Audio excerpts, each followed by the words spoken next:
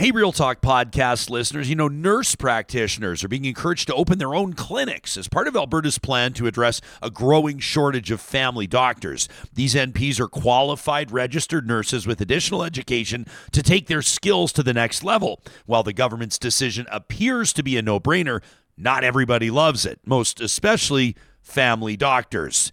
In this episode, we get into what NPs can and cannot do and take a look at whether or not they're going to be able to fix healthcare in Alberta.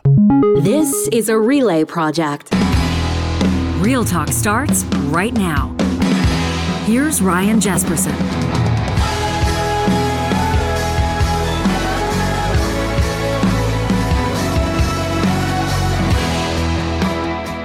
I want to welcome you to this episode of Real Talk and open with a question. How much do you know about the work that nurse practitioners do?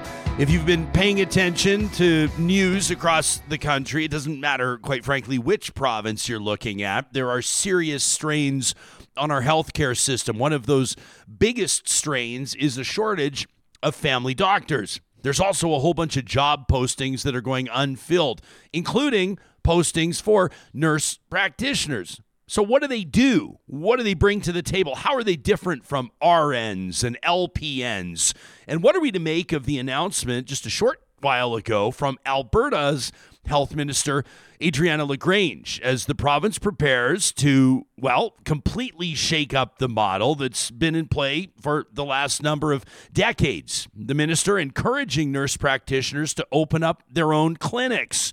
Essentially, the province believes that it'll identify gaps in the healthcare system using nurse practitioners.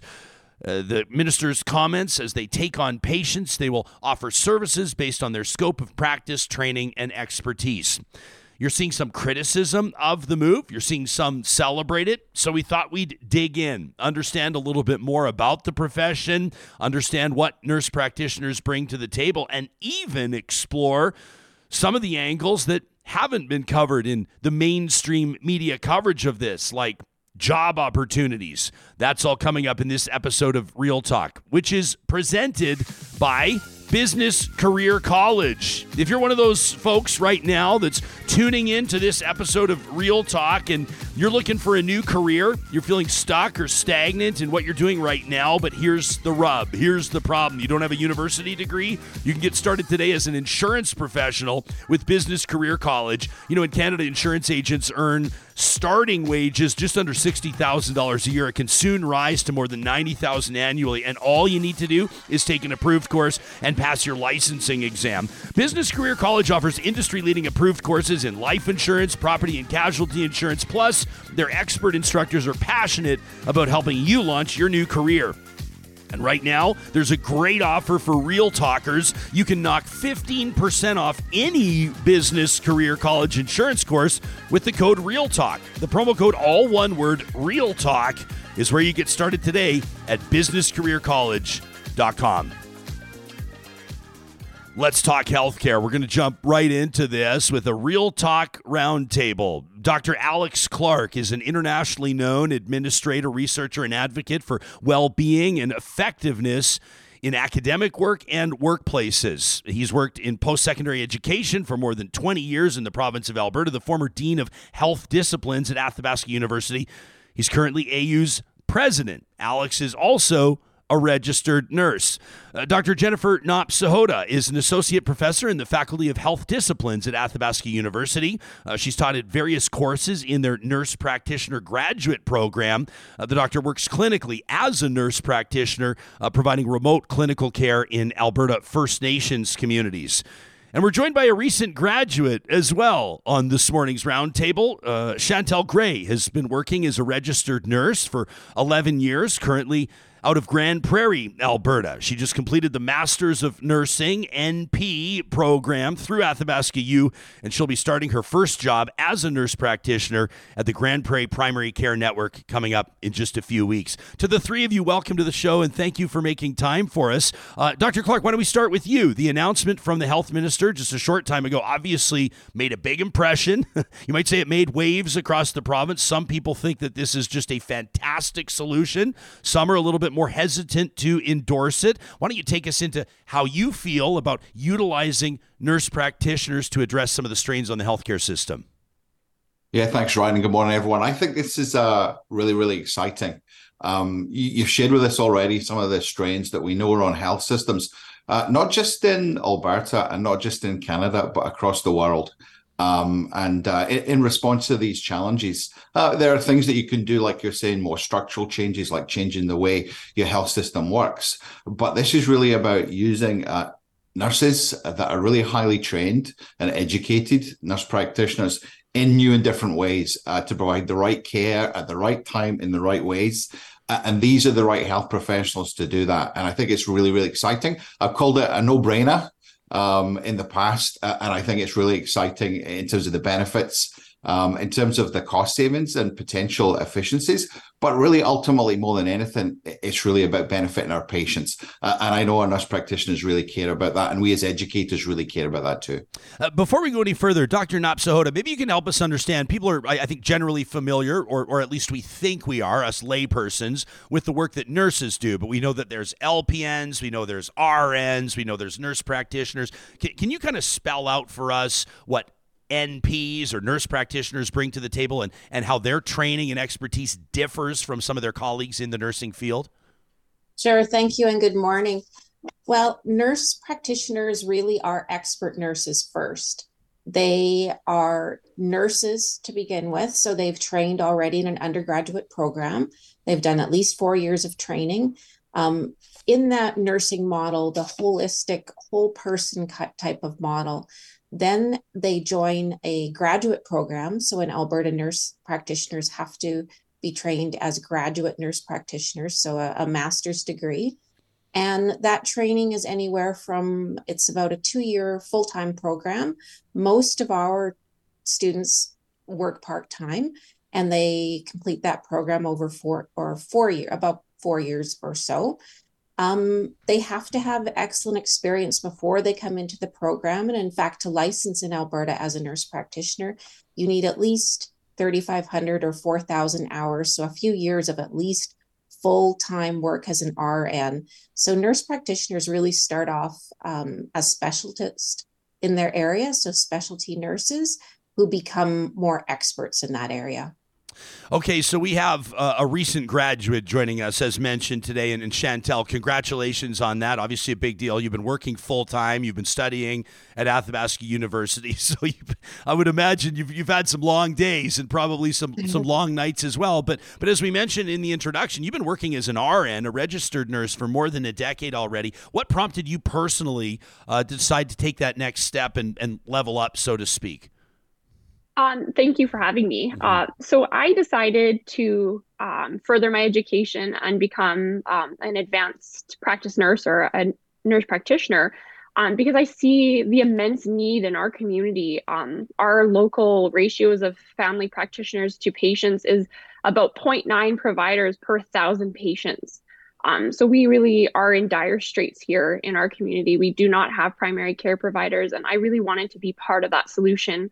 I've seen patients suffer. I've seen the confusion about how to access the system, and people just really having nowhere to go. And I just wanted to be part of changing that for people. I do care about my patients, and I just really want to see people thrive in the system as opposed to struggle and be frustrated by it.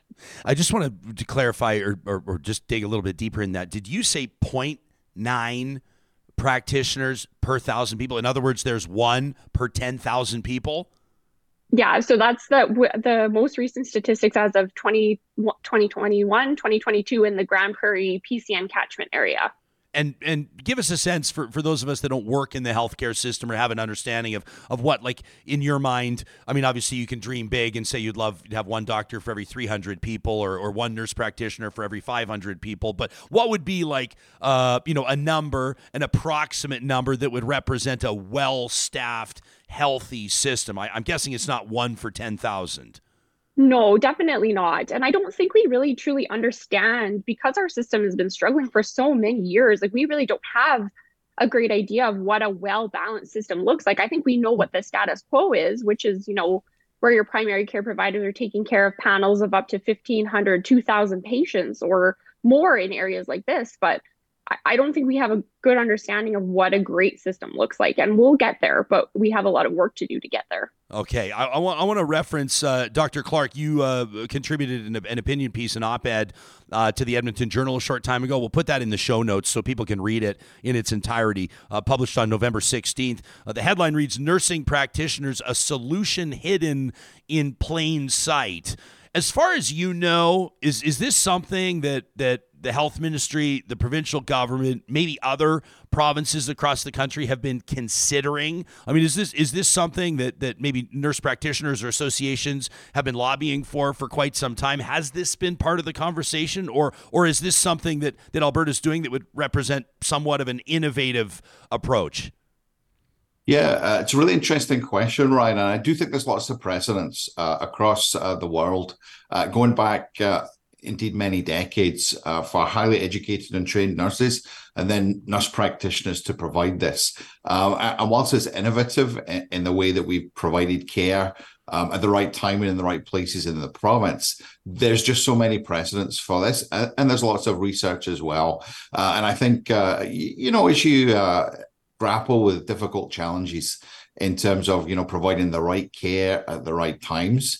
And Alberta is a very big province. We think of urban and the challenges there, but, as you move throughout the province and think of rural settings, kind of like Grand Prairie, around Chantel's catchment area, it's a really, really challenging prospect to provide this care. So whilst it's innovative and new in the province, there's rock solid evidence in terms of the research, and there's also rock solid precedents in terms of these models working really well, and working really well, not just for the system, but more than anything, working really well for our patients as well, because they're the most important ones here.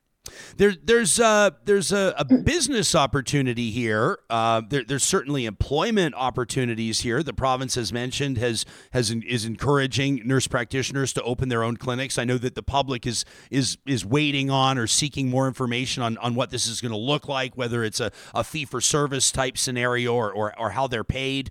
Dr. Knopp, let's say hypothetically or maybe in practice, we don't have to imagine too far ahead. Somebody walks into a clinic. Maybe it's a brand new clinic that's just opened in their community. They've been going to walk-in clinics for several years. They haven't been able to get a family doctor, and then all of a sudden they see this investment. Somebody hangs a shingle, and here's this new clinic, and it's run by nurse practitioners. Can you give us some real-life examples of services that they would be able to receive, perhaps treatments they'd be able to receive, and maybe what they would not be able to receive or what would not be offered at a clinic like this? Well, really, nurse practitioners have the full scope of practice. It all depends on the individual nurse practitioner's knowledge, skill, and judgment. And our scope is essentially hard to distinguish from a family practitioner. So you would get a primary care practitioner deals with patients from cradle to grave and everything in between. So really, it would be hard to distinguish the practice of a physician versus a nurse practitioner. And similar to a family doctors, we would refer if we needed to. So if something we felt was beyond the scope of our practice or our comfort practice, we then refer to specialists. We refer to our family medicine colleagues. And the care really doesn't really look that much different, to be honest. So what are the limitations though? Like my understanding is that nurse practitioners can prescribe. I don't know if there's caps on that or limits on that. I'm assuming there's not small surgeries, but I don't know. I don't want to make assumptions. Mm-hmm. It all depends on the nurse practitioner's training, and it depends on their skill and judgment. So really anything within the scope of practice of a family physician would be that similar to an NP. NPs can prescribe, they can order tests, they can order treatments, refer to specialists. There isn't really much that is off the table as long as the NP has been trained in that area and has the knowledge, skill, and judgment, just like any profession, health profession. So Chantel, I'm curious to hear about your studies at AU. Do you specialize as an NP? Like, are there some skills or training that one NP may have that another may not? Can you tell us about your journey and some of the decisions that you made? So I think I can speak a little bit to it. So Athabasca University's program is you graduate as a family all ages nurse practitioner, which again, has already been spoken to. That's cradle to grave, any common health problem that occurs in the lifespan. So no, we're not specialists, we're generalists, just like family providers would be. So we learn, about common medical concerns and procedures and things that would affect people from birth all the way into their older adult years. So it's a very intensive program. There's a lot of things to learn during that time. Where you kind of become more specialized is, where you choose to work, what extra courses that you take, what your interests are, because they're out there. And, thankfully, a lot of physician organizations that do courses have become, more pro NP and have started allowing us to take part in some of this extra training to provide additional services through primary care. One example would be, inserting intrauterine devices for birth control. That, that requires some advanced training. And there are physician groups in the country that offer training programs for that do allow NPs to partake in that and become competent and confident providing that to their patients. So it really is whatever the nurse practitioner is interested in and goes on to kind of learn, that becomes what makes up their practice. But we all graduate with the baseline skills and abilities to act the same as a family physician, basically the same. Yeah, interesting. You say basically the same. And this next one I want to put in front of all three of you. Dr. Clark, will go to you first, but I want to pick the three of your brains. And I want to officially welcome those Real Talkers that are joining us right now on our YouTube live stream, that are live streaming this show on the Mixler audio app presented by California Closets. On the live chat, a ton of feedback here. Kathy says, I think it's a good addition to GPs, to general practitioners, but people need to understand they're not the same. Tracy says nurse practitioners are not family doctors. They add to the system in a good way, but they may not be the solution. Erica says there isn't one single panacea to fix healthcare, but I've yet to hear a downside to this idea other than the Physicians Association getting a little territorial about it, which seems kind of petty, says Erica. Let's go to what she's talking about. Here's a Twitter thread from the Alberta Medical Association shortly after the health minister's announcement. Says the AMA, our healthcare system needs more of everything, but people most of all. All health professionals are in short supply. Building capacity is good if it doesn't simply create new problems, as today's announcement about independent nurse practitioners does. My words now, that's shots fired for sure. Back to the AMA's tweet. They say family doctors provide cradle-to-grave care. We love team-based care, but the best medical advice is often only from a physician. And there are not enough people to fill open jobs right now. Even some nurse practitioner positions have gone unfilled for 2 years. I'm going to go on. The thread goes on, and people can check it out themselves. It wraps by saying, we know that this announcement made many family medicine specialists feel less valued. We understand and appreciate the critical and valuable work you do for Albertans. We'll continue to make sure that the government and Albertans do too. We need you. That from the Alberta Medical Association. So, Dr. Clark, fair to say they're not exactly embracing this with open arms. How do you process what you see from the Alberta Medical Association? Yeah, and I can appreciate, change is difficult, but we do need change in our health system. And I'm sure many of those working in the health system and our patients and their families would agree. We have to try different things. And we are experiencing, think what you were doing 2 years ago, 3 years ago around the COVID epidemic and pandemic.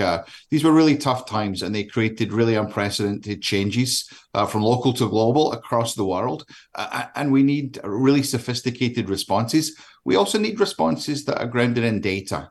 And one of the things I know my colleagues who are physicians would appreciate how important data is. And we have really sophisticated research methods, randomized controlled trials where you can try out different types of health professional and different care models. And these research methods have shown that nurse practitioners can provide as effective and as efficient care. They're fully credentialized and they're extremely credible, and they're also really trusted by patients. And that's not me saying this. It's not Athabasca University. That's what the research data shows. And then I think it is important for us to all embrace this and recognize that healthcare is a team sport. It's not about one solution. It's not about one health professional, but together in the right ways, we can make the biggest difference for our patients. Dr. Knopp-Sahota, what would you add to that? I just like to say that actually NPs have been doing this work for years already. The only difference is going to be the payment model. And we are not necessarily advocating for a payment, a fee for service model. And I don't think that that is something we should be looking at. And I understand they're still negotiating what it will look like, but we want to be equitable. We want to work with our colleagues. We've never wanted to be siloed. Team-based care is researched and tried and true, and that's what we want. And we've been working with family physicians for years. We just haven't been able to be paid in this type of way that we can independently do it. So we're asking to work together, but have our own piece as well directly with patients. Jennifer, can I sort of like, can you fact check me here? Because I want to make sure I understand this correctly. But there are obviously nurse practitioners working in Alberta right now, right? Like a lot of them out of primary care networks or physicians' offices, right? But there's not an opportunity to direct bill, right? So the way that it's set up right now is that like there would be either fee for service, meaning like if you do this and this and this, then you bill for those services and you're paid for those services, or salary, right? Is that kind of the two basic structures? That's correct. Nurse practitioners currently have to be in a salaried position to get paid. There are a handful of NPs who have gone into private practice and bill the patients directly for their services because they've seen that there's such a gap and with patients trying to find a primary care practitioner, and there's been no mechanism for paying them through the public system. So there have been a handful of nurse practitioners who have done that, but typically nurse practitioners have to be employed by an organization or somebody to get paid, so in a salaried position. So this will allow NPs to go out on their own and be paid via the public funds and manage their own practice. Chantal, you had decided to make your career move, right? You're working as an RN, you decide to enroll at AU and you complete this program. You had obviously decided to do that long before you saw this announcement coming. Like this, the timing of this is very interesting as the province looks to roll this out right around the time you're graduating and ready to go. I'm curious to know if we can get a little bit personal, how you're processing that. Like, do you see yourself as an entrepreneur? Do you see this as not just a career opportunity, but a business opportunity? I mean, how will things change in the context of how you personally will operate? What does the announcement mean for you?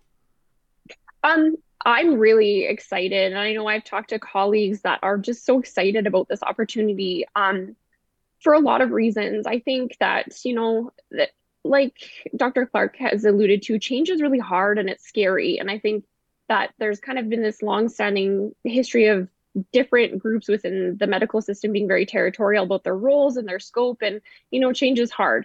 But I think it was also spoken to that there's no move to replace anybody within the system. There's more than enough patients and more than enough care to go around. I'm excited because this really expands my opportunity to work to my full scope. Right now, before this announcement and before all this came through, nurse practitioners are only able to work in very limited roles. They're on their own. They're working in these very niche settings that somebody has created a job posting for. They're not able to work to their full scope and ability. They're not able to be general practitioners. You're kind of pinholed into whatever job you can find. So you have a limited ability to offer your full potential to patients because you have to work within the confines of your job. So what this model means to me and what I'm so grateful for is that it gives me the opportunity to be paid fairly and equitably for the services I'm able to provide to patients and to work in a setting I want to work in. It's just a really great opportunity. I also respect that solving this problem in primary care isn't just going to come from nurse practitioners. I think that that's a valid point. It's not, nurse practitioners aren't the only answer. We also have to train and recruit physicians, without a doubt. I have physicians I work with every single day in the clinic that I work with, and I consult with them, and they're a very valuable member of the team. But doing that takes time. And right now we have a huge untapped workforce of nurse practitioners in this province that are willing not everybody's going to leave their positions with a PCN or in these little niche clinics, but a lot of them would probably like the opportunity to be family practitioners and to help solve that problem. And we can't right now because we can't pay ourselves. And then that's a really huge barrier. Yeah, massive, obviously. I don't say this often, but I'm going to say that in our live chat right now, Stephen kind of speaks for me. I think Stephen's thrown a bullseye here, and he says, doesn't somebody have to try something new in the healthcare system? He says, like, so many pieces were or are so broken and so disconnected, no matter if you like the current government or not, something has to be done. And I feel like I would sign my name to Stephen's comment as well. I understand that some people may feel like the UCP. I mean, I know maybe the three of you will get uncomfortable if I drag politics into this, or maybe you won't. But that's kind of what we do here. Is I understand that some people think that Danielle Smith is the greatest thing since sliced bread, and other people think that she's completely out to lunch. But the fact of the matter is, no provincial government since inception has fixed the healthcare system, and I think that you could make a compelling argument that the healthcare system has never been under such strain. I mean, there's just the number, there's the facts. People can't get family doctors. People are waiting 18 months for surgeries that they need. I mean, you name it. I mean, there's a full-blown opioid crisis, and then you add on to the fact that you have healthcare professionals, frontline workers in particular, that are, quite frankly, dealing with PTSD from the pandemic. Many of them are completely burned out. Some of them are closing down their practices. I mean, just a couple of weeks ago here on the show, we spoke to Dr. Bradley Martin, a family doc out of Hinton, who's leaving his family clinic for his own mental health. He'll still provide services at the hospital, but he is literally leaving his clinic to basically save his family. And so I think that people that are ignoring this and pretending like we can just continue on with status quo are fooling themselves and maybe allowing their political opinions or their allegiances to get in the way of common sense. Dr. Clark, I'm throwing you a real hot potato right now, but I don't know if you want to add to that at all.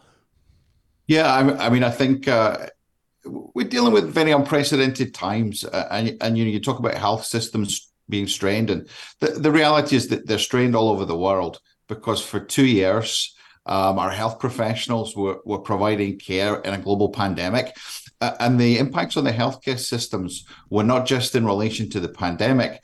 They were in relation to all the healthcare that was delayed or postponed or otherwise compromised during those 2 years of global pandemic. And then that has created unprecedented impacts over time, which is very, very challenging. And when you're faced with strains and demands, one of the most important things to do, and for sure you can do different shiny things, one of the most important things to do is use what you have better. And I think you've heard from Chantel and from Jennifer, using the nurse practitioners that are already in Canada. And we educate at Athabasca University 1 in 3 across the country. So there's a ready supply of really well-trained graduates there, and we need to use them to their highest contribution. And using what you have better is a really good solution whenever you do have a problem. And so whichever government or whichever jurisdiction is involved, I think that's a really sensible strategy. I'm curious to know what this means for enrollment at AU, and I don't know if it's you, Alex, or Jennifer that should speak to this. Maybe Jennifer, will go to you first. This to me is going to light a fire under people. I mean, we've been mentioning it on the show that people will see this announcement. In particular, maybe people that are working already as RNs, like Chantel, that may see a new opportunity here, potentially looking for a new situation or a new challenge or a new opportunity, and move forward. What has this meant for enrollment? What do you see, reflected? Maybe not. Maybe it's a little too soon to say, since this announcement, that's like a week and a half ago. But over the past year, over the past couple of years, are you seeing an uptick in interest in this career? Well, if you look at our enrollment numbers over the last 3 or 4 years, they've been fairly steady. We do by far have the largest program in Canada. In fact, our program is bigger than all other programs combined. So we currently have over 600 students, nurse practitioner students in our program. The majority of our students, about 20% or so of those are Alberta-based students, with the majority being from Ontario being our largest province. You'd probably expect that. But one of the great things about our program is that we are from an open university and that we take students from from all parts of the country. So you can live in your rural community and join our university and do your program that way. Students need to get preceptors, which has been one of our limiting factors, is that students not only do a didactic type of portion of their training, but they also do hands-on clinical experience for at least 800 clinical hours. Now, those experiences are typically with nurse practitioners, but not always, because we really do have a lack of available NPs as preceptors, expert preceptors. So we rely closely with our physician colleagues as well for those hours. One of the problems that we are having is finding these preceptors, as I've said, and then being able to acknowledge them appropriately and looking at different ways that we can do that. Dr. Clark, have you seen, from your position, obviously, like in your career, you've obviously, as the president of Athabasca University right now, it's a different role that you've taken on. But previously, the dean of health disciplines. What sort of trends have you seen at maybe a bit more of a zoomed out level in the context of who's interested in what? Maybe some of the career choices or the career fields that people are particularly intrigued by, and maybe some that are even under-enrolled, where there are some opportunities that you think might be flying under the radar. What are you noticing? Yeah, I think what you notice is that jobs are changing. And if you look historically at nursing anyway, nursing was a predominantly female profession. And, the kind of care that nurses provided was very much that traditional hospital-based model. But nursing is an amazing career because you can do so many different things. And I started my career as a nurse, and I was originally interested in heart health. Massively specialized, very technical. But of course, there's been shifts over the years to provide more community-based care. So even if you have a condition that traditionally you got healthcare in a hospital, more and more you're getting more of that healthcare out in the community. And I think it's very important for us in terms of educating the health professionals of tomorrow.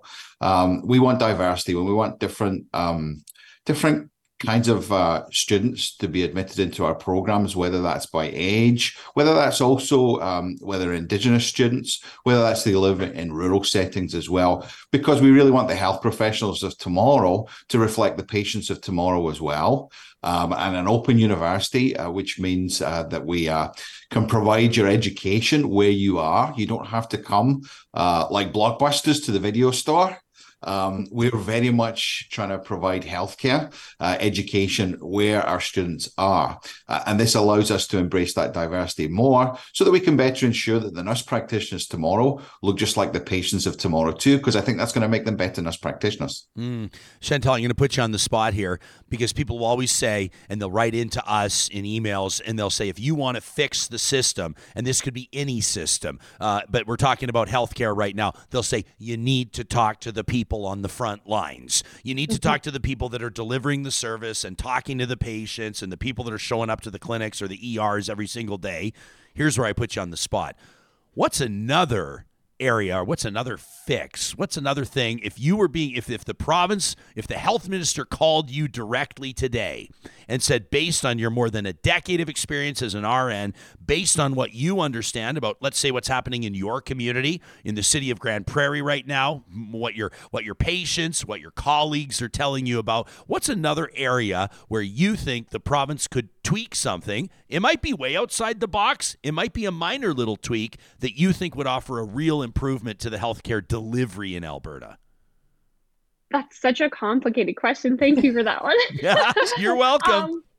So I think, honestly, at the forefront of my mind, before I even started being an NP student, I think that nurse practitioners were like the number one. And I was like, this is such an untapped resource. Why are we not looking more into this and how to, better compensate? But I think that, and it may be a bit controversial to say, but I think that the physicians do need some help on their end too. I think that they're also existing in a struggling system, a system that's kind of set up against them. Family practitioners are some of the hardest working physicians I know, and they face really high overheads, a lot of challenges. They have to see an astronomical number of patients just to keep their doors open.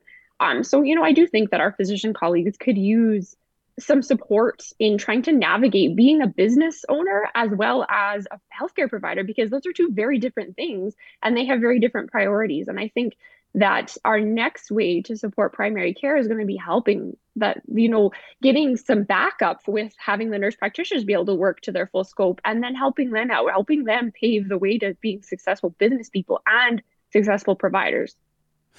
Dr. Knobsdorff, I know that this report that the province commissioned, it's known as kind of the MAPS report is what they're calling it, but Modernizing Alberta's Primary Healthcare System Initiative. They've got about $125 million set aside, which, as funny as it sounds, really isn't a lot when you're talking about healthcare. But they've got about $125 million set aside to implement that or some of the recommendations of the report over the next 3 years. We don't know what that looks like yet. They haven't really spelled it out. I'm curious to know what opportunities there might be for nurse practitioners looking to set up their own clinics. But there are some people in the chat wondering about funding and what that looks like. And, let's say we have a nurse practitioner, let's say someone like Chantel that's just graduated, ready to go, but may not have access to funding or loans. I'm imagining opening a clinic is going to cost $1 million, $1.5 million. I have no idea.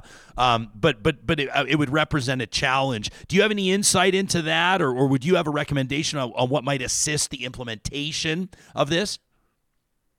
Well, they haven't. I don't know. I'm not. I haven't heard exactly. Yeah, I don't think anybody knows model. right There's now. talk about a salary per a panel of patients. So a panel of patients are what a provider can manage. So family physicians typically have panels anywhere from 1,000 patients to 2,000 patients and upward, depending on the area of practice. Nurse practitioners, the number thrown around has been about 800 or 900 patients per panel, and then funding that nurse practitioner with basically a salary to manage those patients. Now, what I hope to see are that NPs don't necessarily open up their own practice, but they use that salary to augment clinics that are already there. So working with a family physician in maybe a family physician's office or in a primary care network, so an existing infrastructure, and just being able to, many nurse practitioners do work in family physician's office already. They're being funded in different sort of innovative ways, and not the primary care provider, not the sole provider. So this would just what I would hope was that the money be used to provide the salary, but link the care together, and that NPs and family physicians and other healthcare professionals on the team, and all work together, everybody at their full scope. Jennifer, I do want to follow up as well. We put Chantel on the spot. I got to put everybody on the spot if we're going to be fair here. Did something occur to you? Did you have an immediate idea pop into your brain on another area? It could be a small tweak or a massive change that the province could consider? Well, my area of research is in long-term care and continuing care. So of course, I always go back to my thoughts about how can we improve care for the older adults, our aging population. And just recently, I had a personal experience of having been in an emergency room and seeing the care that is happening there, the fragmented care, the lack of space for patients, the overwhelming breaking healthcare system. So, and in addition to funding nurse practitioners are looking at different ways to improve primary care, I would love to see something more in the long-term care sector, continuing care sector, to either increase beds, to provide more hands-on nursing and care aids, care to patients as well. Are you a little surprised that the general public doesn't talk about that more? It feels like nobody has to work harder. I mean, well, maybe I should be careful what I say, but it feels like nobody has to work harder to get the attention of the public than people that are working in long-term care. And it's like the country only really paid attention. I mean, there were horrific outbreaks, obviously, in Ontario, we remember, and I mean, across the country, but there were real challenges generally speaking, in the care of our seniors across the country. We know the population is aging. We know that this is going to be one of the biggest areas of concern, of opportunity for employment, and also when it comes to just numbers of Canadians in the healthcare they require, seniors care, if I can use a general phrase, is going to be one of the highest expenditures line items, and that sounds like a crass way to put it, but it's only going to grow over the next couple of years. Are you a little surprised that we don't pay more attention to that area? I'm not surprised because the precedent has been there over the years, unfortunately. What I would like to see, and I think this is an excellent opportunity for nurse practitioners as well, is maybe nurse practitioners could take a panel of patients from a long-term care setting or an assisted living setting. And right now, the care during the pandemic, I helped out in the long-term care sector as a nurse practitioner, working directly with residents and their families. And the care is quite fragmented right now, where there might be 30 different family physicians offering services in a long-term care facility. If we had a few or a group of nurse practitioners who were the primary care provider for that group, think of the coordination and the excellent care that could be provided with an NP who really knows their residents and really can provide that holistic and all-encompassing care. Think of the reductions in hospital transfers, emergency room use, and just satisfaction with care, being able to provide care for residents and their loved ones for their loved ones' peace of mind in place. Yeah. Dr. Clark, we'll put that same question in front of you. I'm sure you've got a whole bunch of ideas based on your academic and practical career experience on additional tweaks, changes, amendments, introductions that you think that the health ministry and the province could consider to improve healthcare delivery. Well, I think the cornerstone of everything here is education. We need more LPNs, licensed practice nurses, to become registered nurses, and we need more registered nurses to become nurse practitioners. And we know from the research with tens of thousands of people, if you receive care from a higher qualified nurse, it has a demonstrable difference on your health outcomes. We know everyone in Canada, it's a good news story in Alberta. We're all living longer. It creates new challenges. But to meet those challenges, I would always look at the research, and research time and time again would suggest that education is the way forward here.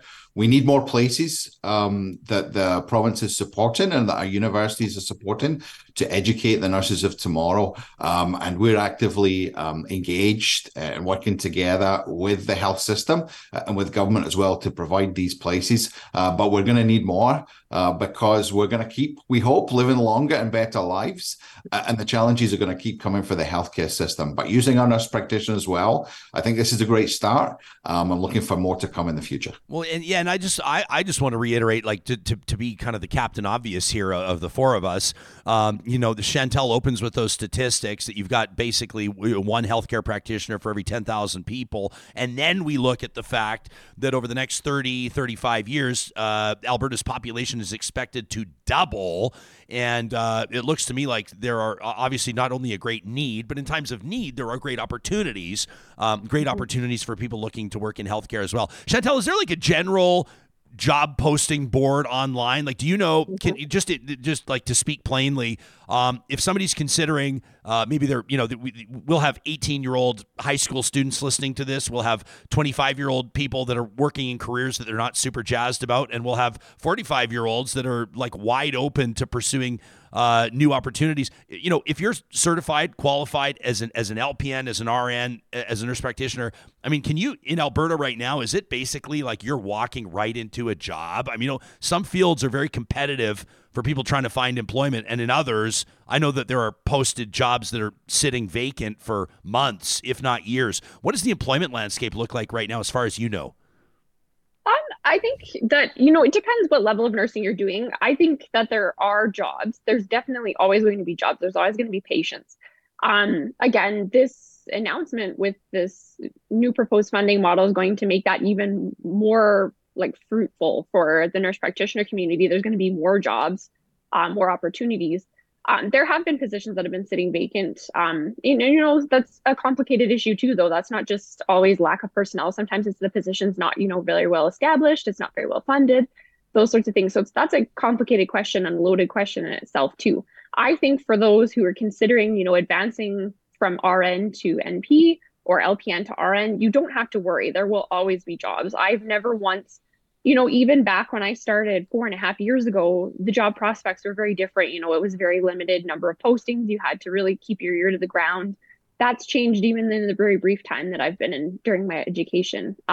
So healthcare is moving fast and it's moving forward. And I think that we're so hungry for innovation that you don't have to worry. Like education is not something that you're ever going to regret or is ever going to be wasted. It's just going to, improve your life and your patients' lives. And yeah, I would say go for it. If anyone out there is contemplating, now is the time.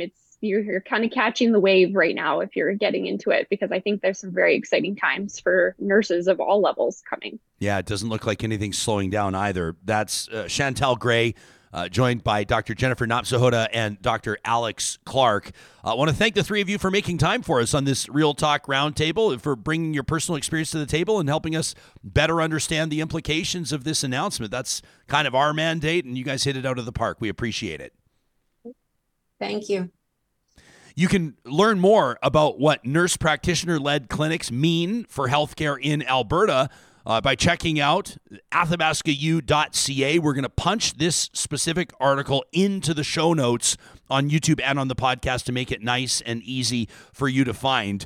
This conversation presented by Athabasca University, Canada's open university, and obviously we're spending a lot of time talking about some of the healthcare opportunities there if you're looking to launch your career, but there's of course so much more than that at AU as well. HR, AI, heck, you can go earn your MBA there with world-class accredited online degrees and courses designed so you can complete your education wherever and whenever it works for you. You can find out more about the AU Advantage by checking out their website, athabascau.ca. If you're envisioning getting your life organized, if you've got clothes piled upon clothes, piled upon clothes, you haven't been able to find your favorite book for months, can't remember where you put it, and your house is a complete disaster, your laundry room, you'd be mortified if anybody opened the door when they were visiting your house. It sounds like it's time for you to check in with California Closets. They're experts in custom closets and storage solutions for the entire home. You can make the most of your space with their custom organizational systems. It all starts with a free consultation. The best thing to do is check out their website, californiaclosets.ca. And our friends at Kuby Energy wanted to remind you, speaking of career opportunities, in particular in Alberta and BC, if you're currently an electrician, you've got your ticket, or you're an apprentice and you're working toward it, Kuby is literally always hiring, even through the winter months. Right now, they're interviewing. They're going to be signing contracts in January, and you soon could be joining the team that is growing clean energy in Canada. Kuby is young, they're growing, and they're reshaping Canada's energy portfolio. You can be part of the action. Seize that opportunity by checking out the careers link today at kubyenergy.ca. I was loving the live chat today. A lot of people sharing their own personal experiences with their own family members, and even some of their own solutions on how they think that healthcare could be improved. And the minute that we started talking about long-term care, Dr. Napsahota there talking about it, we saw people firsthand experiencing, my parents are in this situation, my parents require this, my parents are not receiving the healthcare they need here. And of course, we talk about the sandwich generation on the show all the time. People that, could be, I don't know, let's say, 30 to 55, 30 to 60 years old that are looking after their kids and they're looking after their parents at the same time. And we understand that's going to be more and more of a reality over these next few years. So I think that healthcare discussions like this are really valuable. And that's a throw to our Friday roundtable. You should check that out as well. Last week, Midlife, we talked about some of that with some great guests as well. I really enjoyed that. That was an amazing roundtable as well. That was a double roundtable day, our first one actually. Back-to-back jacks. So if you want to get double dose. Yeah. So if people aren't familiar, that's a book. Actually, it was sort of the second anthology, Midlife 2.0, from former colleagues at the University of Alberta's Gateway, which is the student newspaper there. It's one of the more renowned student newspapers across the country. And a lot of them, most of them working, around the sort of the like Y2K era, that year 2000. So now all of them are basically in their 40s, and they're coming back together to share these series of essays on reflections at midlife. And we got some really neat, we got a couple of emails from people, and I'm always intrigued by these. I love these ones. People that write in and say, this is not for air. People will write in and say, please don't share this on the show. This is for you. But they just want to communicate with us how our content has resonated with them or how these interviews have resonated with them. And we got several of those after the midlife episode, which was really, really good. Yeah, it was great. You know, we got a lot of other feedback as well. And I wanted to remind people, if you don't follow us on Instagram, on TikTok, or on Twitter at Real Talk RJ, make sure you do. Obviously, Real Talk RJ is the handle for all three. And we were talking about Edmonton's downtown in particular. I mean, we could be talking about any downtown across the country right now. But there was a comment in the live chat where someone basically was talking about homelessness. Yeah. And how the homeless, quote unquote, the homeless Are the problem. are like the problem, almost like the only problem. And I took issue with the comment. And Johnny, you whipped it and turned it into a great post, a concise post, 1 minute or less that people can check out. But I wanted to read some of the comments. Let's do it. That people have left on this. I basically said, listen, the homelessness is a symptom. It's not the cause of all of the problems. And I go into it and I develop my own argument on the fly. And I love this from El Sueno, who says, Ryan, it's so true. My brother was, quote unquote, homeless for 3 years. Her brother living on the streets of Toronto. She says this wasn't due to drugs or alcohol, but completely due to untreated mental illness. He wasn't violent. He wasn't aggressive. He was just a scared and sick person. While we're so lucky to have the healthcare we do in Canada, it's still so burdensome to somebody experiencing mental health issues. She says, I wish more people would look at the folks on our streets with compassion and empathy as opposed to judgment. Brittany says that was a bang-on comment. Thank you. This from Willing and Able said, Ryan, I appreciate you continuing to speak about the issue as a lifelong Edmontonian of Chinese descent. Luckily, a first-generation born Canadian. It saddens me to see how quick people are to judge and jump to conclusions, especially with challenges within the downtown area and Chinatown, which are pretty much the same in my opinion. I would 100% agree. Willing and Able says it's a domino effect as people don't just decide, today I want to be homeless. Willing and Able says, please keep talking about this. Dubious says we nailed it. Archer Nimble says very good awareness. And how about this from Shiloh Boo, who says, I have a family member who had been unhoused on and off over the past 15 years due to mental health issues. They don't cause any problems. They're not involved in any drugs or any drinking. To characterize people like them as the problem is a huge oversimplification of the issue. Shiloh says, I'm sure people will read this and ask, well, why don't I fix my family member's problem? But mental health is not something that can be solved unless either the person is willing to help themselves or they're a threat. There needs to be way more resources for people who can't help themselves. Mm-hmm.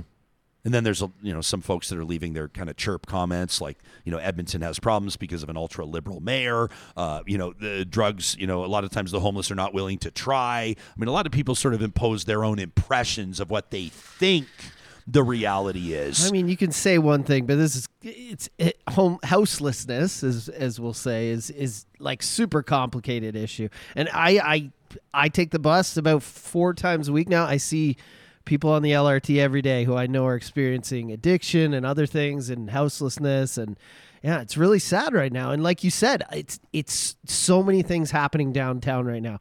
Gangs, drugs, violence, people need jobs.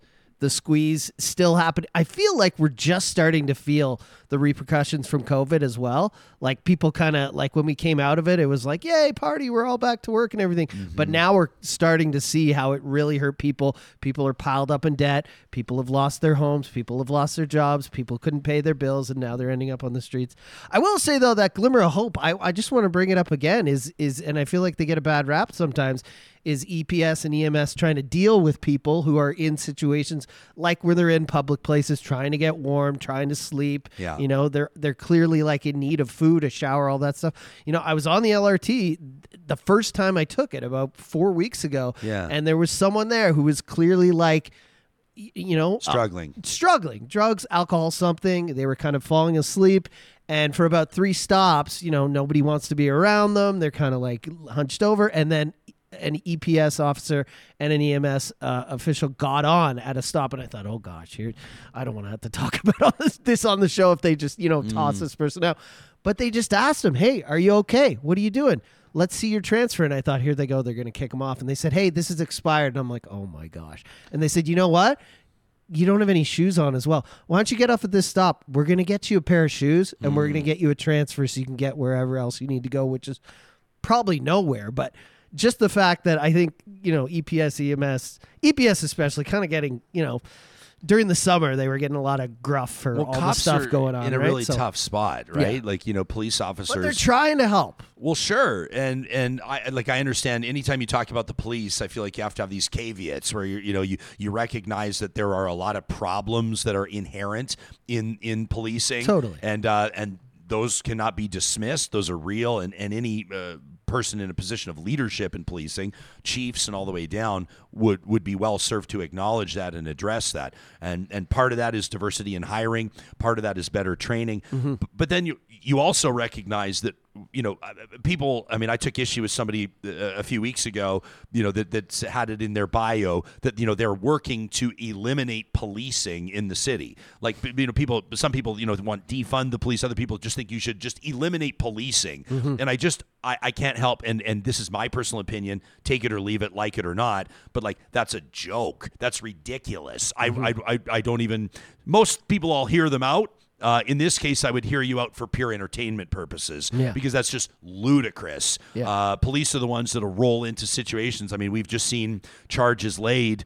Did you see this? Manslaughter charges laid and gun trafficking charges laid. A 19-year-old that provided the .22 caliber rifle to the 16-year-old that shot and killed 2 Edmonton police officers earlier this year. That was just yesterday. Yeah. Edmonton police laying manslaughter charges on the person who sold the gun or provided. I don't know if they sold it, but they provided an illegal firearm to a 16-year-old kid that obviously was not, like it goes without saying, was not supposed to have that weapon. Yeah.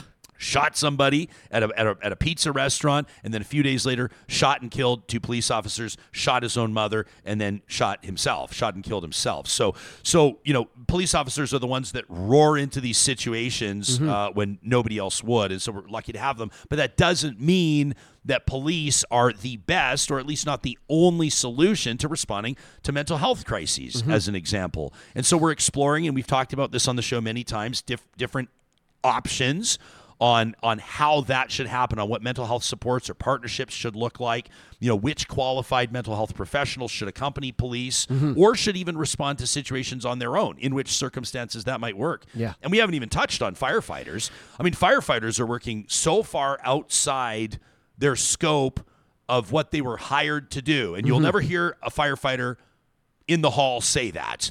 They will never say that. Tons. But a friend of mine, this is anecdotal, but this is a fact. I think I told you this. I can't remember if it was on air or off.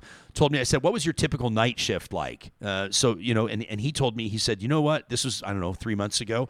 He said that in one night shift, he's working out of a downtown hall. He said in one night shift, they responded to 14 opioid or 14 drug poisoning calls. 14 Jesus. In one night shift. That's not car accidents. That's not fires. Right? But every first responder is being stretched. And you look at what's happening with triage and ERs. And I mean, the more I talk about it, the more anxiety I feel. And we need good people to be interested in those careers. We need young, high schoolers and college-age people and even professionals to be interested in careers in law enforcement and fire and EMS and nursing.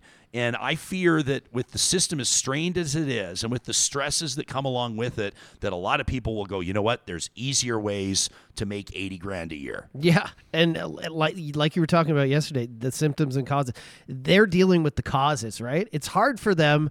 Like, they can't affect the symptoms. That's outside of their scope. But I'm glad that, like you said, there are things they're doing to try and elevate that by having mental health professionals come with them on calls and stuff like that. But all this defund the police stuff, for me, it's, when I think of that, I think of like, maybe we shouldn't have tanks and stuff like that. And I know it's more in the States, but but like, for me, defund the police isn't like, let's have less police on the streets. For me, it's like, the things that are extreme. But right? even then, there was the Edmonton police had, and I police have to be careful when they're, they have their Instagram accounts and TikTok, and it's a great recruiting tool, and it's a great way to some of them are fun to meet the public where they're at. I mean, a classic example of that is when the police will say, "Help us name our new class of canines. Help us name our dogs," and they'll say, "This is like EPS canine, like Growler, or like what?" No, they typically have much nicer names.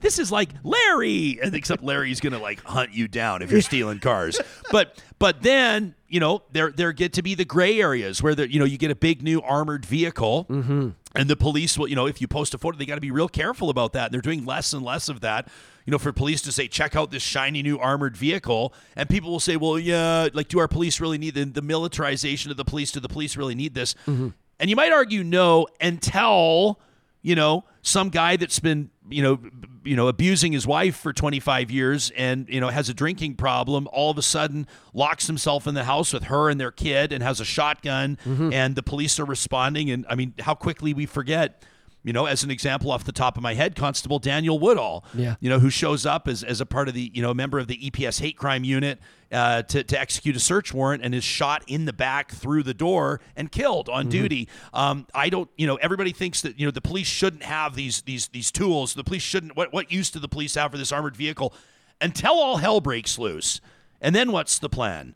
So I find that, if one thing, somebody wrote us an email, this was within the last month, and I really appreciated it. This was one of those emails they said, this is not for air. But they said the thing that they appreciate most about Real Talk is it will seek nuance, and sometimes on this show we will plant a definitive flag, and sometimes we'll go, there's a little bit of this and there's a little bit of this. And I think that that's how most regular folks talk. I think most subjects need nuance. We don't have a lot of nuance, especially on social media these days. When you're talking about police funding, there's a lot of nuances. You can't just say, defund the police, take away all the money. I mean, it just seems ridiculous to me. And I do think the majority of them are doing a good job. And that's why I brought up that story, because in my mind, I think that most people like me would think, oh, something bad's going to happen here. And it was 100% the exact opposite. They helped the person 100%. But at the same time, how much can they help them? Give them some shoes and a bus pass to get back on the LRT. It's not going to, take them out of poverty, but it's the best they can do with what they're working with. You know what, though? I'm really happy to hear about that, John, because a lot of people, for example, one of the things that people will talk about that's a very valid point is that one of the things that you can do in a bad way to heap, to perpetuate poverty, to heap poverty on poverty is to start ticketing the marginalized population. Or kick them out into the cold. You're gonna write a ticket to a person that doesn't have anywhere to go, that's riding transit without a ticket. Like, how are they going to pay the ticket? And then what? Then they're going to have a bunch of, they'll have warrants out, and then all of a sudden you're putting them into piles up. Like, what's the point? Yeah. Right. And here's where that nuance is as well. I understand a business owner, a shopkeeper that doesn't want to have, like, people huddled up in the doorway of their shop when they arrive, and they want to have customers. Human behavior is that people get uncomfortable around that. It hurts their business. And so I understand 100% the shopkeeper's perspective, but you also understand the person's perspective that has nowhere to go. Where do we expect them to go? What are they to do? Shelters are full. You can't get into a lot of the shelters, even if they're not full, based on where you're at. Some of them will require sobriety, as an example, and for some people, that's just not happening.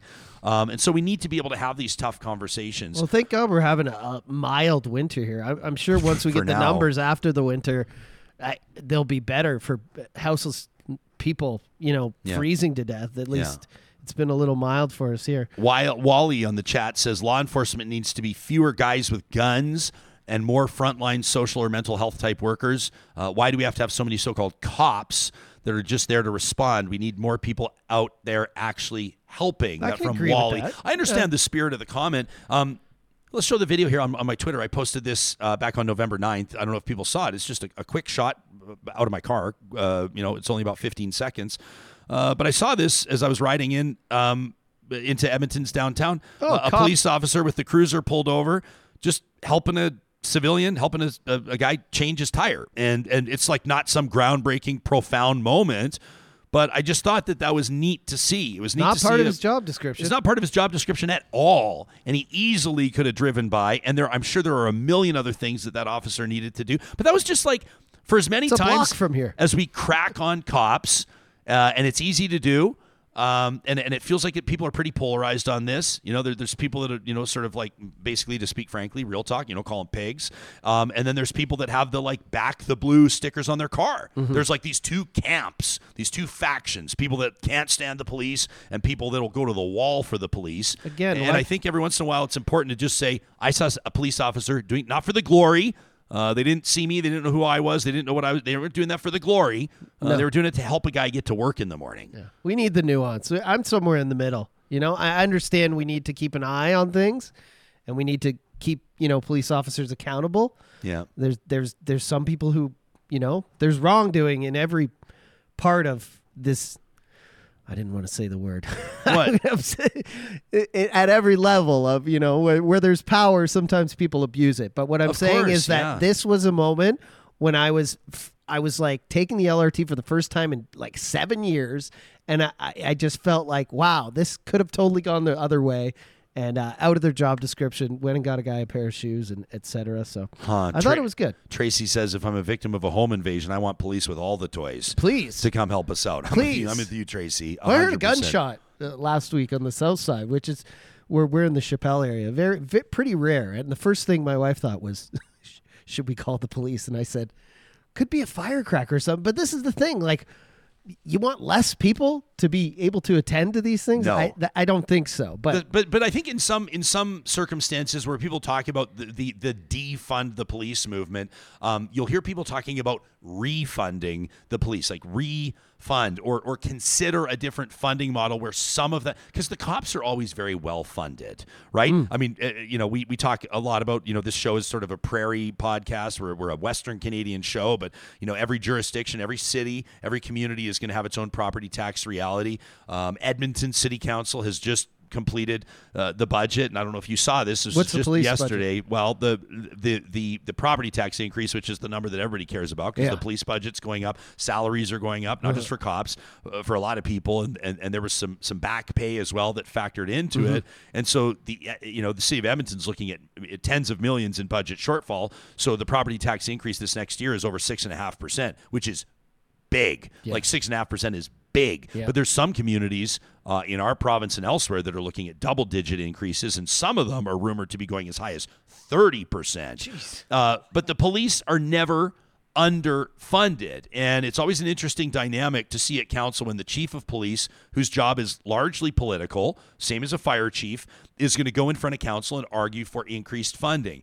And it's easy for the police to make those arguments, right? We need to better serve our communities, especially as the city grows. You want to make sure that the services are there. But a lot of folks will say, well, maybe we need to reimagine where some of those funds are going, because you're talking about millions and millions of dollars.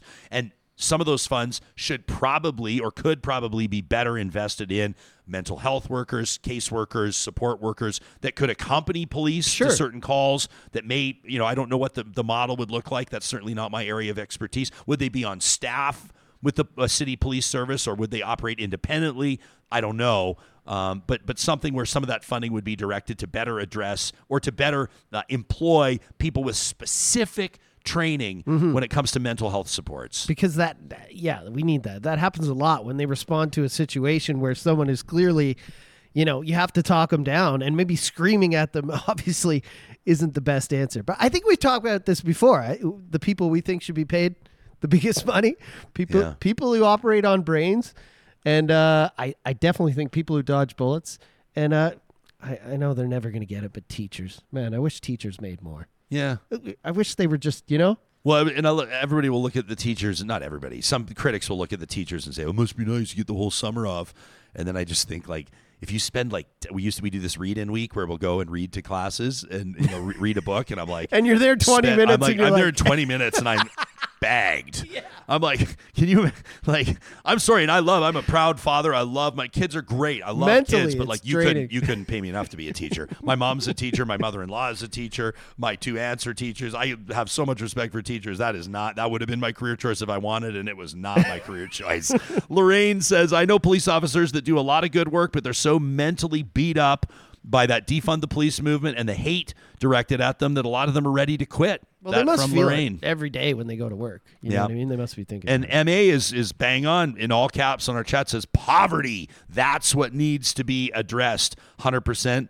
Jean says, what about the military? Absolutely 100%.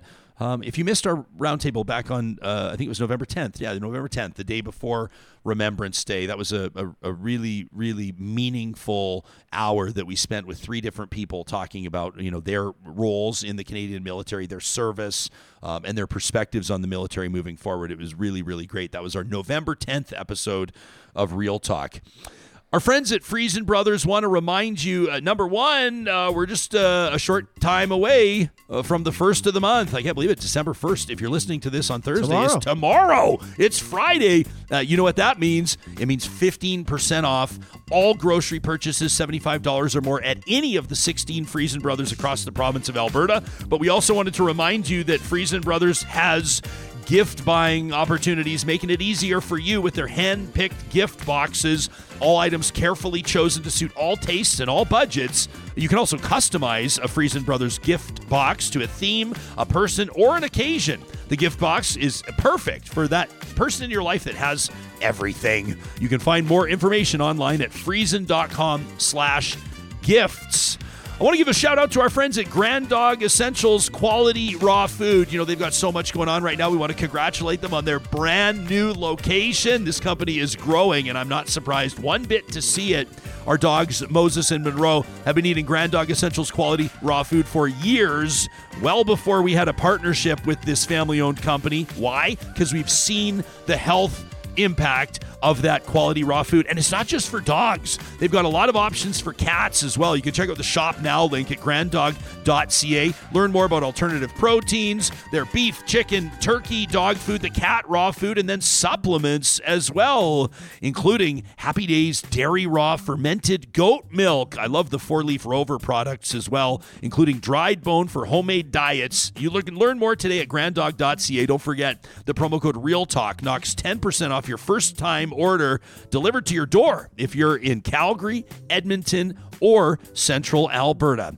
And while we may not be thinking about landscaping right now, I know we're all just bracing, like Johnny was just saying, for the cold. We're just waiting to get walloped by that first snowstorm. Depending on where you are, though, some of our friends and neighbors in Western Canada are already under 1.5 feet of snow. Here's the deal. If you want to have that new outdoor kitchen or that water feature ready to go by spring, or to entertain, maybe it's your anniversary, a big birthday, or a graduation coming up next summer, you're going to want to get in touch with Eden Landscaping today. A custom landscape builder with more than 20 years of on-the-ground experience in Edmonton and area. You can check out their work online at landscapeedmonton.ca. Natural beauty, stonescapes, retaining walls, excavation, whatever it is, Eden Landscaping does it, and they do it better than anybody else. You can find Eden, of course, again at landscapeedmonton.ca. I know you want to get to the flamethrower, but do you want to throw that Elon clip in there before it becomes non-existent over the weekend? Why don't we do this? This is absolutely wild. So the New York Times hosts this basically a gathering once a year, right? And so it's called Deal Book, and at Deal Book 2023, which is hosted by Andrew Ross Sorkin, they talk to leaders in industry and innovation. And in this edition at Deal Book 2023, owner, SpaceX owner, Tesla's the face of Tesla, Elon Musk, is talking to Andrew Ross Sorkin, the journalist, about some recent developments, including Disney and other major corporations pulling advertising from Twitter, from X, based on what are perceived to be anti-Semitic comments, or at least Elon Musk giving anti-Semitic comments a pass on Twitter. And so Andrew Ross Sorkin asks Elon about this. This was on Wednesday. This is this week. It's about a 2-minute clip, and he basically says, what's your game plan? Like, without advertising dollars, Twitter's going to be in real trouble. And Elon took it in a direction that I don't think anybody expected. Now, obviously, you know that there's a public perception that, and you're clarifying this now, but there's a public perception that was part of a apology tour, if you will, that this had been said online, There was all of the criticism. There was advertisers leaving. We talked to Bob Iger today. I hope they stop. You hope? Don't advertise. You don't want them to advertise? No. What do you mean? If somebody's going to try to blackmail me with advertising, blackmail me with money, go fuck yourself. But go fuck yourself. Is that clear? I hope it is. Hey, Bob, if you're in the audience. Well, let me ask you then. That's how I feel. Don't advertise. How do you think then about the economics of X? If part of the underlying model, at least today, and maybe it needs to shift, maybe the answer is it needs to shift away from advertising. If you believe that this is the one part of your business where you will be beholden to those who have this view, what do you do? Why? I understand that, but there's a reality too, right? Yes. No. I mean, Linda Yaccarino's right here, and she's got to sell advertising. Absolutely. So, totally. No. Actually, what this advertising boycott is going to do? It's going to kill the company. And do you think that and the whole world will know that those advertisers killed the company, and we will document it in great detail. But those advertisers, I imagine, are going to say, we didn't kill the company. Oh yeah. They're going to say, tell it to Earth. But they're going to say, Elon, that you killed the company because you said these things, and that they were inappropriate things, and that they didn't feel comfortable on the platform, right? That's what they're going to say. And let's see how Earth responds to that. Dude, he was he on a bender the night before? He's a little sketchy. So when he says, go fuck yourself, and then he says, hi, Bob, if you're in the audience, like he's speaking to Bob Iger, who is the CEO of Disney. Bro. Like telling the CEO of Disney to go fuck yourself. Who isn't just Disney now. This is a huge conglomerate that owns, like... Well, that's just one example. Everything. That's you might as well say it to Apple and to all the other companies that have pulled their advertising. So as Sorkin says, and is quite right in the interview, like Linda Yaccarino's got to sell advertising. She's the CEO of Twitter. She's the CEO of X. She's sitting right there going like, so did you see her tweet? So after she says, like, this is right after and man, talk about carrying water for somebody. She says, today, Elon gave a wide-ranging and candid interview at DealBook. He also offered an apology, an explanation, and an explicit point of view about our position. Says the CEO, X is enabling an information independence that's uncomfortable for some people. We're a platform that allows people to make their own decisions. And here's my perspective, she says, when it comes to advertising. X is standing at a unique and amazing intersection of free speech and Main Street. And the X community is powerful and is here to welcome you. To our partners who believe in our meaningful work, thank you. That's some heavy lifting. Yeah, and it's not helping. I mean, what is $75 million I think they lost this year in advertising already, which, I mean, to a billionaire probably isn't a lot. But, I mean, no one's trying to blackmail you. They're just kind of holding you responsible for keeping the gates on this thing that is clearly running. Like I told you, you're probably the same. I'm not on there as much as I used to because everyone with a check mark is not the person who should have a check mark. There's just a lot more negativity on there. And everyone's being allowed to say whatever they want. And I think that's what he was alluding to, is just kind of like, hey, if there's anti-Semitism, if there's all this other stuff, are you going to keep a lock on it? And he was just like, GFY. Why? It's Which, like, I mean, I love Kathy's comment. She goes, well, that interview got awkward in a hurry. Really? Justin says, this dude is disconnected from reality. I mean, the fact that, forget about the $75 million. If a company's buried, I mean, this is $44 billion that he paid for Twitter. And I think that some people believe, I mean, his biggest backers, obviously Elon Musk has an enormous fan base. People that believe he can do no wrong. People that believe that the genius, that any genius is just wired a little bit different. And of course they're eccentric, and of course they're unpredictable, and of course they don't think like the rest of us. I mean, even the way he talks, like when he says like, let's see what Earth thinks about that. It reiterates that he sees he sees the planet different than everybody else, right? He's like that CEO from Don't Look Up. He's just so disconnected now, I think, from reality. And that's how you get when you're a billionaire and like you can do whatever you want. But I just don't think someone like that, and good for him for having a CEO. I hope she has the reins on thing. But you could see Elon walking into Twitter or X on any given day and just be like, can't you see him just running around like the Devil Wears Prada, just yelling things like, we should do this, we should take the whole roof off the like he's just that was what it was like. There, when he first showed up, I remember just like mass layoffs, which is not unusual when there's a new acquisition and new leadership and that kind of a thing. But Twitter kind of went back and like rehired a lot of the people because they were like, we're not going to be able to function. So we'll see what it looks like in 2 years from now. I don't know. A lot of people, I mean, I remembered I didn't finish my thought. Like, he's got his big fans that believe that one day or maybe someday soon that Twitter's biggest source of revenue will be subscriptions, and that that they'll completely change their revenue model and that they won't have to worry about advertisers. But I don't think. Well, that's obviously how he's making up. But if you're doing revenue like Twitter or Meta, like Facebook, Instagram does, which is not insignificant at all. No, you never want to just. I mean, we know firsthand. You don't ever tell your advertisers to GFY. It's a very bad idea. Hey, California Closet. Don't say it. Don't even say it. Although I know you picked the one that would get a real laugh out of it. So, but don't even go there. Don't even go there. Speaking of sponsors that we would run through walls for every single Friday, our friends at the Dairy Queens of Northwest Edmonton and Sherwood Park, that's Palisades, Nemeo, Newcastle, Westmount, and Baseline Road, give us an opportunity to blow off a little steam. Real Talkers, here is where you can bring the heat. We want your hot takes, right? Courtesy of the DQs of Northwest Edmonton and Sherwood Park, we present the Flamethrower. These are real emails to talk@ryanjesperson.com.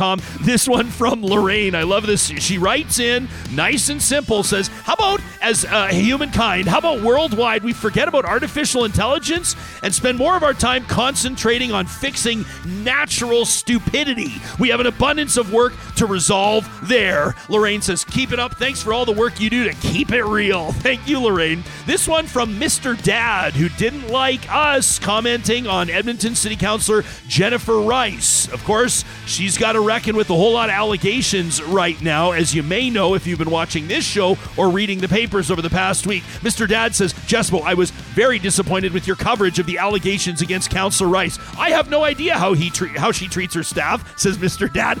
My words now. Don't let that get in the way of you taking issue with it, Mr. Dad. But still, back to his email, says, but if you want to witness truly indisputable and despicable acts of tyranny, entitlement, and bullying, I encourage you to watch the public hearings for Edmonton's new zoning bylaw that went down in October. Hundreds of citizens attended this event at their own time and expense to voice their concerns with this half-baked plan. Most of these concerns centered around the curious lack of regulatory control over ensuring affordable and sustainable development outcomes, despite those issues being framed as the main arguments for triggering the zoning bylaw overhaul. He says, I was shocked and disgusted by City Council's condescending, combative, and dismissive reactions to this feedback. The only councillors that demonstrated any level of respect or understanding were Jennifer Rice and Karen Principe. Councillor Rice has won the support of many Edmontonians and maybe one of only a few councillors to survive the next election, despite the current narrative against her. She deserves immense credit for standing up to her tone-deaf chambermates, and I question the timing of this smear campaign as a form of punishment and intimidation to silence her. In the future, please resist prematurely passing judgment on others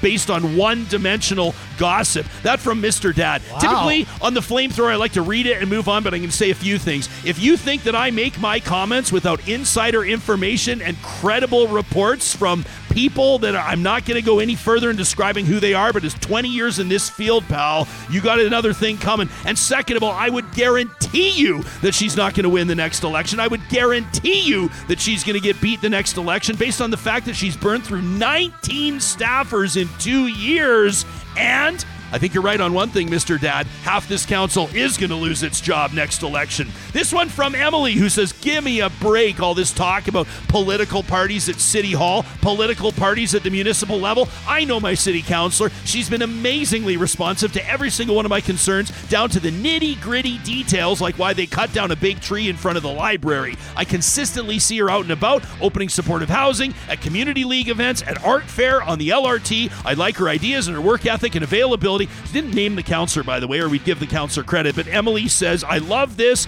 and I hate to think that she would have to follow a party line just because. No thanks. I've met the mayor on a few occasions. I have nothing but respect. Other past counselors, not so much. My point is that they were all present, attentive, and responsive, meeting and greeting even after they got elected, and I don't think that would be the case if they were part of an armchair political party. No thanks! That from Emily. This one from Derek, who says, all this talk about an Alberta pension plan, Jespo. I'm from Ontario, but I did live and work in Calgary for 11 years. I'm now back in Ontario. Good morning and happy holidays to our Real Talkers in other provinces across the country. Derek says, we have a family with no plans to leave Ontario. That 50% or whatever it is that's being floated by proponents for the APP includes like 50 grand that's been contributed by me and employers on my behalf. I contribute more now as a tradesperson in Ontario, and I don't plan on leaving. I won't stand for my pension balance from my years in Alberta going into an APP should they create one. Albertans should remember there are many workers like me who Danielle Smith uses to inflate her numbers, and the ones who buy into her plans would be stupid to forget this. That from Derek.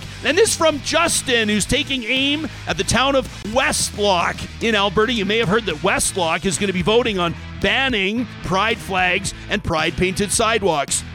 Justin says, over the past week, since we read about the town council voting on removing this crosswalk and banning the flags, I've been absolutely embarrassed by friends from all around the world commenting on this. The fact that you're using time and resources on this vote is a disgrace. Comments I've been texted by friends and family have been like, is this actually happening? Or am I seeing this out of context? Another comment I saw was, sad to see how homophobic this town continues to be. Justin says, I'm a young adult and I moved here roughly 10 years ago and I'm raising a young family here. And the fact that there are kids here in schools that are already struggling because they have a feeling that they're not the same as some of their other classmates, probably scared to come out to their parents, and now having to understand why people who don't even know them would hate them just because they have feelings that they can't control. This town is like every small and large town in Alberta that has bigots and radical behavior, but by having the town council not stand up for what's right for all Westlock citizens is absolutely unacceptable. Justin says this town and its council are being made out to be a joke across the rest of Alberta and across the country this past week, and I'm not even going to try to defend it. The fact there's already going to be a vote means you have already failed kids and adults in this town, but I'm sure hoping that council realizes the damage they've already done and votes to keep everybody included. That from Justin. You can send us your flamethrower to talk@ryanjesperson.com every single Friday, or this week, because Friday's off, it's on a Thursday. It's presented by the Dairy Queens of Northwest Edmonton and Sherwood Park.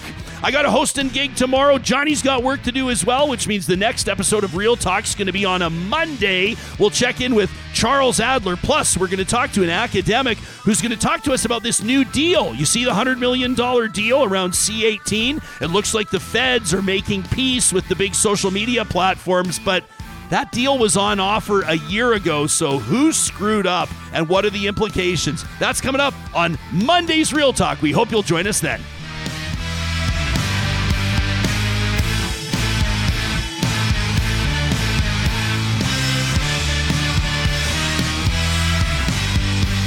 Real Talk is hosted by Ryan Jesperson, executive producer Josh Dunford, technical producer John Hicks, general manager Katie Cook-Chivers, account coordinator Lawrence Derlego, human resources Lena Shepard, website design Mike Johnston, voiceover by me, Terry Skelton. Real Talk's editorial board is Supriya Dwivedi, Ahmed Ali, Brandy Morin, Ann Castleman, Corey Hogan, Harmon Candola, Catherine O'Neill, and Chris Henderson. Member Emerita, Julie Rohr. Real Talk is recorded in Edmonton, Alberta on Treaty 6 territory, the traditional and ancestral territory of the Cree, Dene, Blackfoot, Saulteaux, and Nakota Sioux, home to the Métis settlements and the Métis Nation of Alberta. Real Talk is a relay project. For more, check out ryanjesperson.com.